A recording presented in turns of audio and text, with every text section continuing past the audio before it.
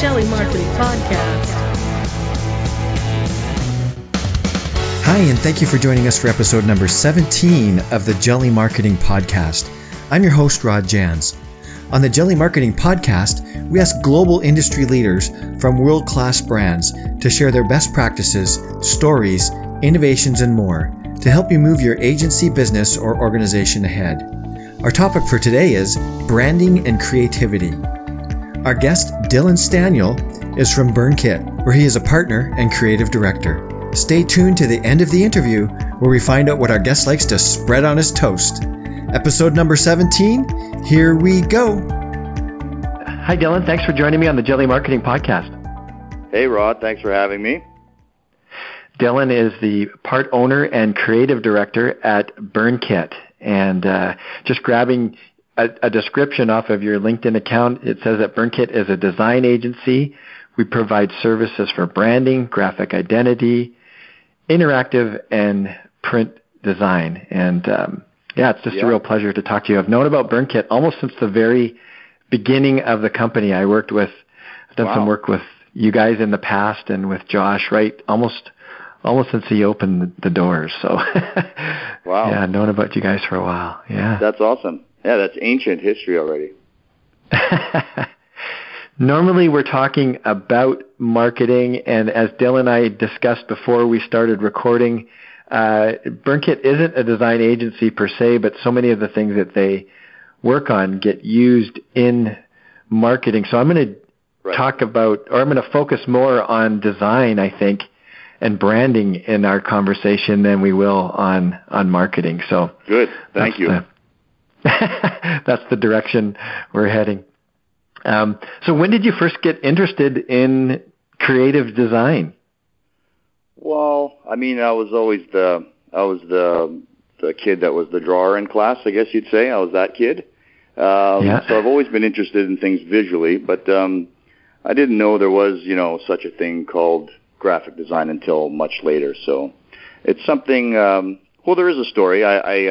I ended up when I was in university, I ended up walking into a design studio with a friend who knew the owner, and that kind of opened my eyes that, oh man, there's a whole world here and a career path for someone that likes visual things that that isn't just fine art or architecture, let's say. So I sort of found out about it and then grasped onto that as something I could do.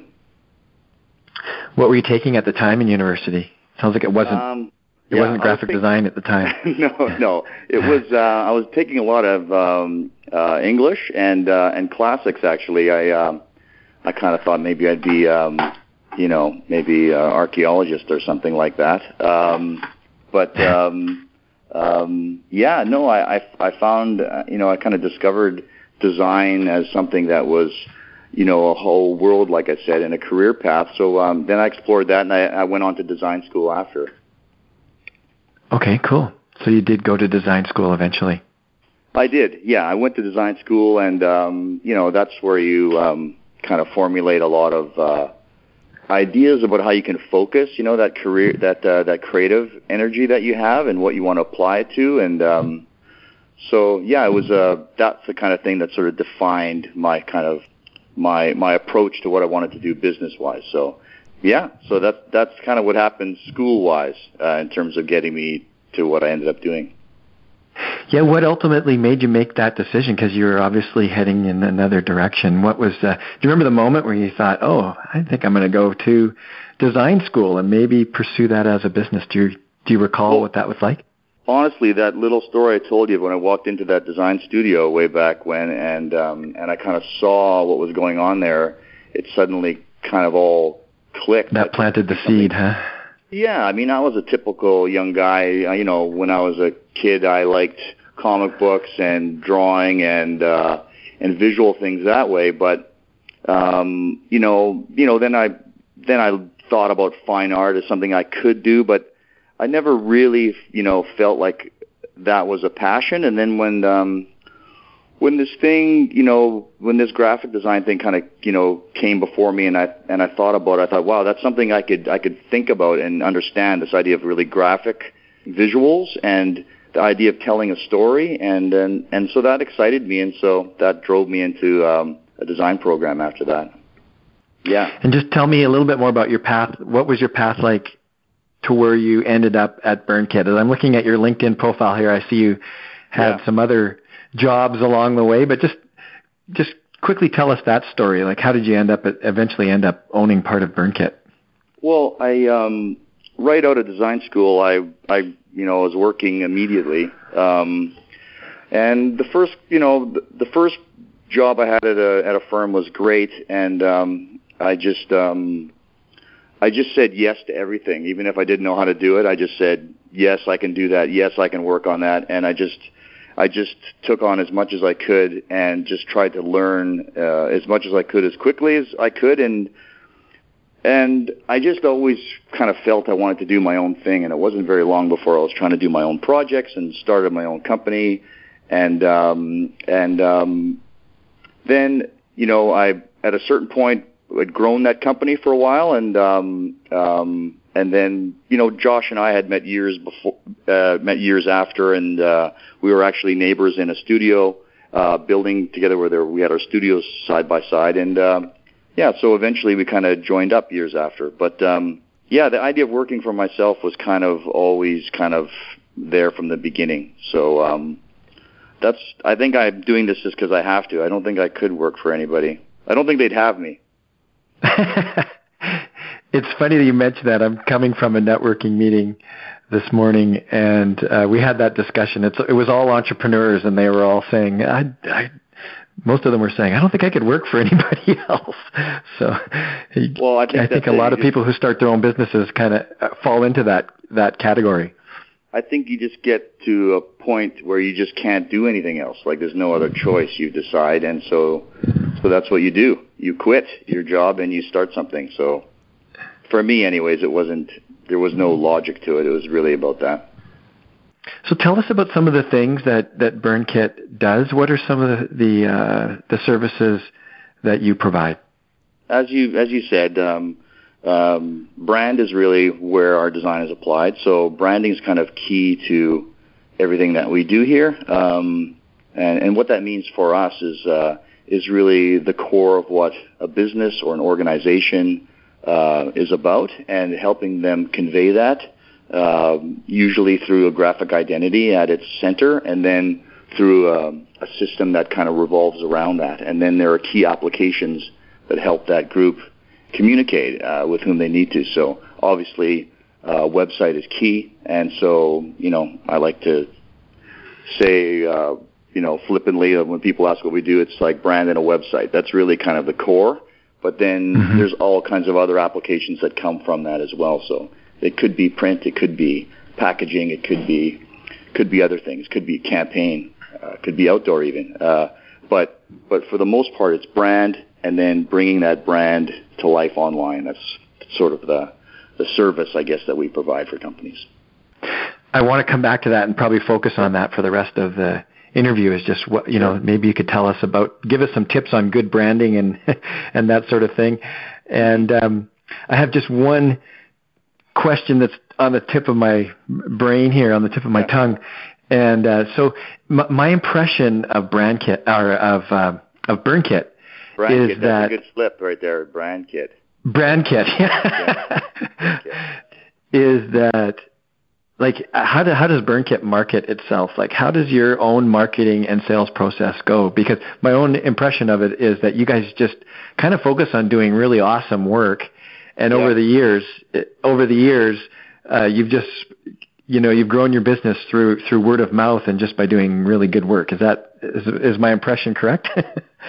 Yeah, there is truth to that. I mean, at the end of the day, we're not like all of our clients in the sense that, like, we are kind of a B2B, and service type business. But when thinking about it as business and marketing, but really what we've tried to do is practice what we preach, in that we've formed a brand in terms of what BurnKit is, and that brand is something that we kind of pay close attention to. So all of the initial touch points that people may come in contact with before they speak to, let's say, one of us, Josh or I, would be considered and prepared in a way so that people get the right impression in terms of what it is that we're about and what we want to do with clients. And so we really spend time curating the work that we put on the website, the kind of stories that we tell there, the anecdotes that are there, that type of character that comes across through something like a website. And there are other applications too. We do some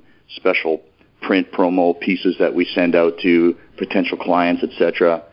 We make sure that all those things are saying and the right thing and speaking in the right voice. And that's basically what we do for our clients too. The applications might be different, but it's the same process. It's about kind of grooming a brand, if you will.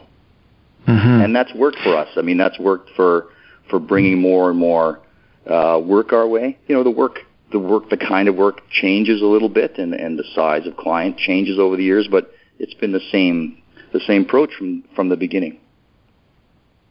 It's something I was telling Dylan before we started recording, that I've been familiar with BurnKit almost since the beginning.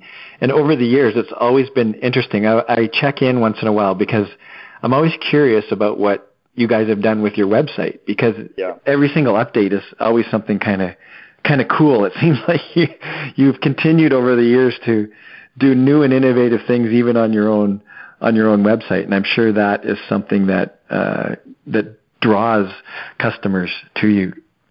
Well, I'm glad you say that, and that's intentional, and the reason it is web has never been something that BurnKit considered after. There's a lot of ad agencies and design agencies that at a certain point realized, web is important. We're going to need to add this to our expertise. And for BurnKit, that's always been there from day one. When BurnKit opened its doors, that was part of the fabric of the company. And so that idea of not just design expertise, but technical know-how and the ability to make those things work together closely, is manifested in our physical workspace. We have, right across from each other, and working directly together, a group of designers and then a group of tech, our web team that work really closely, not only designing but also building the sites. So that kind of idea of design and tech, in one company is what we really always have been. So that's there in our own website too. So thank you for noticing. Yeah. Yeah, I dropped by about a month ago into your offices, and it was the first time seeing your space. And it's a really cool space that you've created there. Yeah, it's been important to us, actually. It's funny, a company like ours that's all about, brand, as we've been talking about, and sort of things that you kind of send out, into the world on their own, away from you, and they're not physical, they're applied to digital environments for the most part these days. But your physical space that you work in, I think, is important. And I wrote an article about this that was published in Applied Arts this year, and it talked to the point that you should make your physical workspace kind of work for you, if you will, and that if you are about grids and systems and you're about a particular way of seeing the world. Let's say I was speaking to design companies in this case. Your space should look that way. If you're about kind of more, chaotic creativity and you want people to feel that there's something, kind of organic about your process, your space should kind of reflect that as well. So I think those same rules could apply for any kind of business, and that I think workspace is still hugely important in terms of how people, like your clients, see you, but also the way the people that work within the company feel about what it is that they're doing there. So it's been great for us when people come into the space. I feel like I can say less almost because they get us just by being there. We really encourage people to come down to the studio and have a visit, even if you feel like you're twisting their arm to do it because they're busy. Because once they get here, they it clicks. They get what it is that we're about. So yeah, this is I'm enjoying this conversation because I've experienced so many of these things firsthand. And it was funny because I kept running into Josh in the neighborhood there because I work in the same neighborhood as you guys.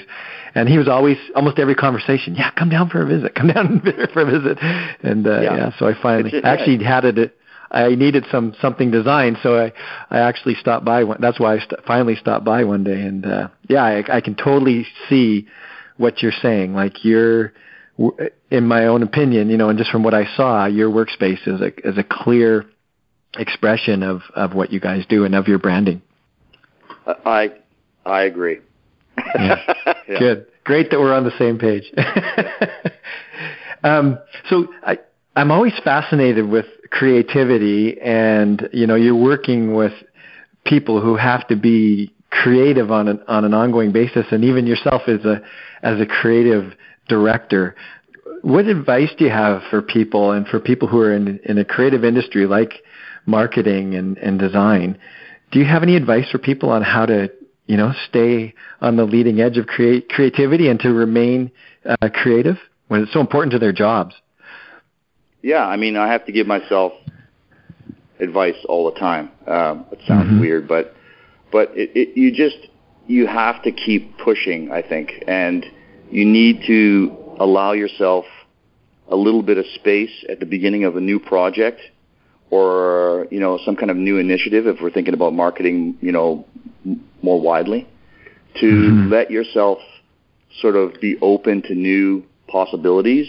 Let yourself panic a little bit and let yourself kind of be scared at the prospect of trying something that you're not quite sure about. And what I mean by that is when I say letting yourself go there is like give yourself the time to go and explore that thing. You can remind yourself that you are going to give yourself a chance to reel it back in. You can do the conservative thing. You can do that, right? You've done that before. But to give yourself that time to go and try something that, might not work. And more often than not, you find that there's something that's really workable in that idea. And don't be scared about the thought about people laughing at you or about turning an idea down because you have to, you have to be prepared to take that rejection along with the praise. So that would be my advice. It's really about not being afraid of going there, and wherever that is, whether it's in our case, it's about proposing a design that's unusual, or maybe that goes a little bit, off the path in terms of what you think the client's expecting. But I'll prepare a client in that way, so it prepares the way for myself and for my team. I'll tell them we're gonna show you something that's something that's you might expect, but then I think we're going to show you something that's going to freak you out a little bit. And and once they hear that and they know that they're going to get that, more often than not, the client's going to go for that exciting thing because they want to go there too. That's why they came to work with you. They didn't come to work with you to do the same thing. And I just need to remind myself that sometimes too, because it's more work, but it makes the work better. And it's more fun for the studio, and it does a better job for the client in the end. So, does that sound like good advice? I don't know. It does. I can really see the power in that. I think if I reword it correctly, or what I'm hearing is you're giving yourself permission to fail in a way. Like, not really. Like, ultimately you don't want to fail, but you're just saying, hey, I'm going to go for it, and if the idea gets rejected or whatever, that's fine. But it probably just helps open up the field of creativity, I guess, when you're just not. I can see if you don't give yourself that permission, then you're kind of limiting your creativity and sort of that leading edge of things, right? Can I add one thing to that? There's two parts. Yeah, for sure. I think the idea of being open to that opportunity to try something that might not be right but could be great is something I've probably always done. I don't. But then along the way you learn techniques, if you will, right? You learn a way of improving your practice, if you will, about how you do that. And so if you can do the first part and you can remind yourself to do that, there are ways that you can apply that that improves the chance of success, if you will. So, for instance, what we've done over the years and I've become better at is yes, prepare like crazy, do your homework, work your ass off to prepare these ideas that you want to share with people. And then when you bring them in to see these ideas for the first time, don't over curate what you're presenting. Pull back the curtain, if you will, and let them see almost everything in terms of the process that you've gone through. And then what happens at that moment is that they drop their guard. They're less defensive about what it is that they're there to critique, in their opinion, if that's the way they came in the room. And they start to involve themselves in the process because they can see the trials and errors that you've gone through to get to the things that you really want to interest them in. And then they're part of that process. So why I'm saying that is it's also a good way to encourage yourself to be creative, because in a way you've let the pressure off yourself from failing, because you can't really fail in that moment, right? They're in there with you in the process, and then you're coming up with an answer together, if you will. So it's a bit of a cheat in terms, you know what I mean? But I think if you lower your anxiety in terms of this idea of being like a on or off or a win or a lose, and it's more about a discussion, then I think more often than not you get people to come along with you in that conversation. So that's really good. So there's a method to your madness, and you're trying to get them on, to work together, really. When you explain the process and you don't try to skew their opinion going into it, I'm not so sure about this, but just to pull the curtain back and then get their real honest opinion, then it's easier for you to work together. Yeah, because in the end you want the same thing. You want them to take ownership of what you're proposing, because if they don't, it's garbage anyway, right? You could come up with the best idea, and if they're not going to use it, it's worthless, right? That's one thing I try to remind the team here, is that this is a business, and like we're doing this for businesses or organizations or whatever they are. And so it has to have a use, and that doesn't mean it needs to be watered down. It needs to be strong. You want people to take notice. You want people to be alarmed even by some of the things that we're proposing, but and you want to shake up their sense of their expectations, but at the same time you need them at the end to take ownership, right? So yeah.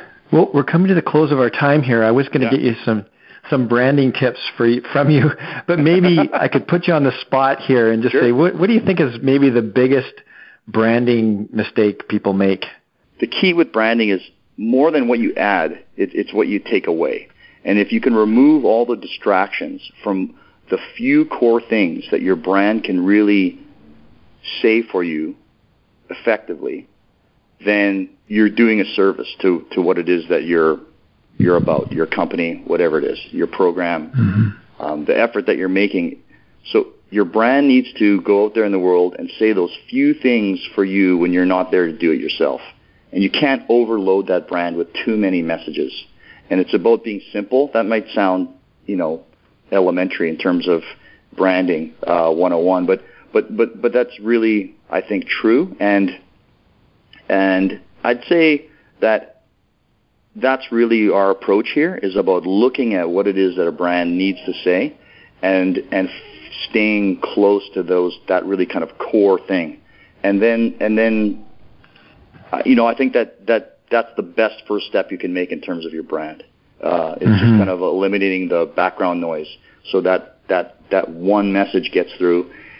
And really all your brand is doing is starting the conversation. It's not a finish, For most organizations, it's the people, and it's working with those people, and it's the product when someone interacts with it and uses it. That's the rest of the experience. That's much of the experience, or maybe most of the experience.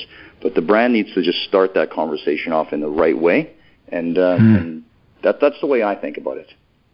That's great. That's a quotable quote, I think, for this interview, is that your brand is a conversation starter. It starts the conversation. That's right.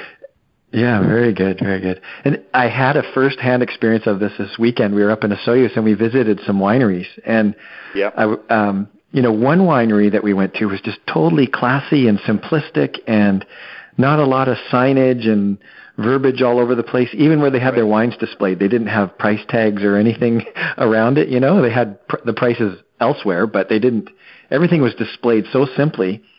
Right. And then we went to another winery, and their wine was great, but the first thing you saw was a sign in the window that said, "Don't take any photographs of the pictures inside," as you walk up to the winery. And then they had price tags stuck on with tape over top, and their wine was really good. It was amazing, but it was just the contrast of the two places. It kind of spoke to their. It did speak to their brand. One was really simple and classy and elegant and probably attractive to the kind of clientele they wanted. And then the other one, even though their wines were great, and the tasting was a good experience, the other things around, the trappings were not all that inviting. Yeah, I mean, what you're talking about is like all that stuff got in the way of that thing that you want to say, which was the wine was good. And if they just paid attention to some of these things that almost turned me off. The potential that could turn someone else off, right, before they even got a chance to kind of experience the wine. And the other thing you're talking about is at the other place, I mean, my take on it is like, you had an authentic experience there that was simpler, and you felt like you weren't being sold to maybe as much. And I think that's our approach as well, is that it's really about letting the core brand kind of speak for your business. And not using a lot of salesy jargon or promotional components to kind of share the story about the brand, but allow it to be about the real things that it does. And I think that's important.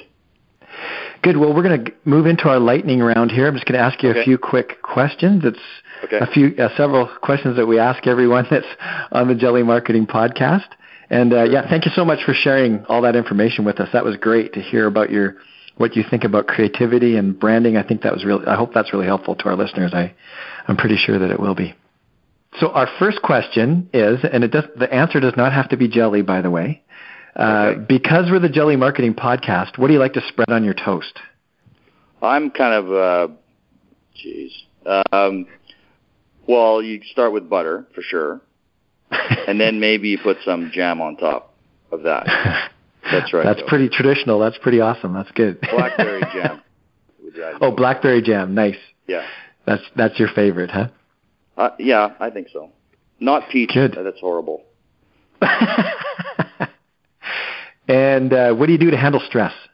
I'm pretty good with stress, I think. I have kind of a fetish with old cars, and or a hobby you might call it, and I can get in a vintage car that I have and go for a cruise and not think about anything else, and that makes me feel good. But stress is something I think you have to just kind of use, right? And let it drive you, and then when you're done, you're done. And a beer at the end of the day helps too, by the way. And you're in a neighborhood where they're opening more and more craft brew places, so you have so many more choices. There's so much beer. I don't know where it's all going. It's incredible, but we are in a golden age of beer, yes. And are you an iPhone person or an Android person? Oh, iPhone person. I've been like a Mac person since, I started working on computers at all, and so that's why I ended up, iPhone definitely. Not because I'm like some kind of a, Apple fan in any way other than just that's what I use, and it's always been part of my work, so it was the natural way to go. It's compatible with your Mac, right? Yeah. Yes. Do you have a favorite app on your iPhone? My favorite app right now is one we're working on. We have a little business that we've created that is going to be iPhone app-based business, and so that's my favorite. But I can't tell you anything about it because it's top secret. Oh, good. Well, make sure you do. Send me a note when you can reveal it. You've certainly got my curiosity going. We can do another interview then. It's going to be amazing, but you don't know what it is. Okay. Let's do it. I like that idea. And do you have a favorite life or business hack to share? Some shortcut loophole that makes your life easier? I don't really know what that means. You mean like something I like to do just personally that makes my life easier in terms of work, or? Yeah, work or life, or something that you could share with people that you found that makes your life better. I think what makes my life better is you just can't take yourself too seriously. I think you have to work hard, and you really have to, care about what you do. But at the end of the day, you just can't let it become everything, and you just have to kind of let things go. And nothing's ever going to go perfectly, but most things probably will if you're interested in making it happen. So I think you just have to let some things go. That's all. That's not really a good loophole, is it? It's just sort of that's my approach. I think that's really helpful. I think that can be really helpful. I think it's a reminder that we often need, is just not to take ourselves so seriously in particular. Yeah. It's not that serious. It really is. Yeah. And I know there's so many things to choose from, but just for the purposes of this interview, do you have a cause or a charity that's near and dear to you? I don't have like an abstract cause. That's something that I'm working on right now. I have a 5-year-old. Boy, he's kind of a cause right now. So that's kind of where my focus is. He just started his first day of kindergarten yesterday, and so it's kind of been the center of my world for a couple of weeks thinking about that. So it's kind of a nice moment. So my cause is just getting it, is kind of getting him started in school, because for me those first few years in elementary school were pretty great. So I want him to have that too. So that's where my brain is at right now. Although I know that's selfish, but that's where my head's at.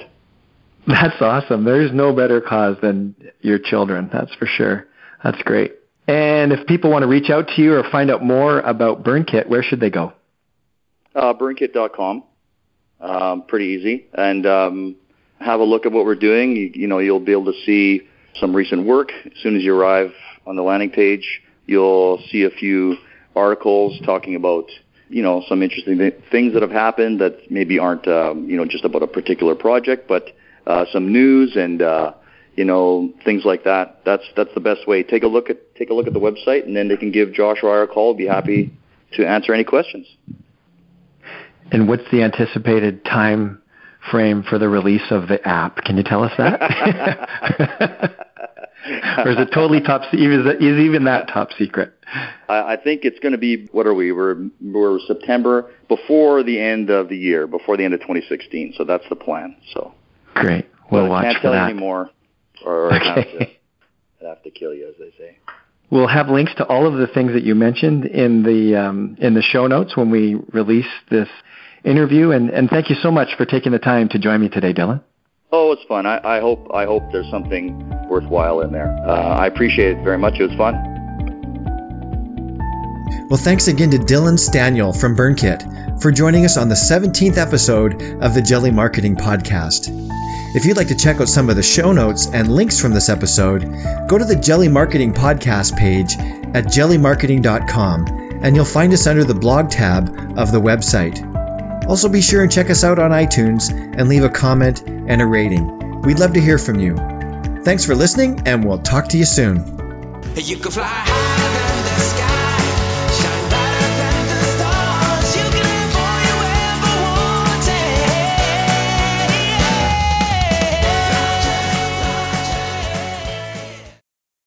This is the story of the one. As a maintenance engineer, he hears things differently. To the untrained ear, everything on his shop floor might sound fine, but he can hear gears grinding or a belt slipping. So he steps in to fix the problem at hand before it gets out of hand. And he knows Grainger's got the right product he needs to get the job done, which is music to his ears. Call, click Grainger.com, or just stop by. Grainger, for the ones who get it done. When you need mealtime inspiration, it's worth shopping Kroger, where you'll find over 30,000 mouth-watering choices that excite your inner foodie. And no matter what tasty choice you make, you'll enjoy our everyday low prices, plus extra ways to save, like digital coupons worth over $600 each week. You can also save up to $1 off per gallon at the pump with fuel points. More savings and more inspiring flavors make shopping Kroger worth it every time. Kroger, fresh for everyone. Fuel restrictions apply.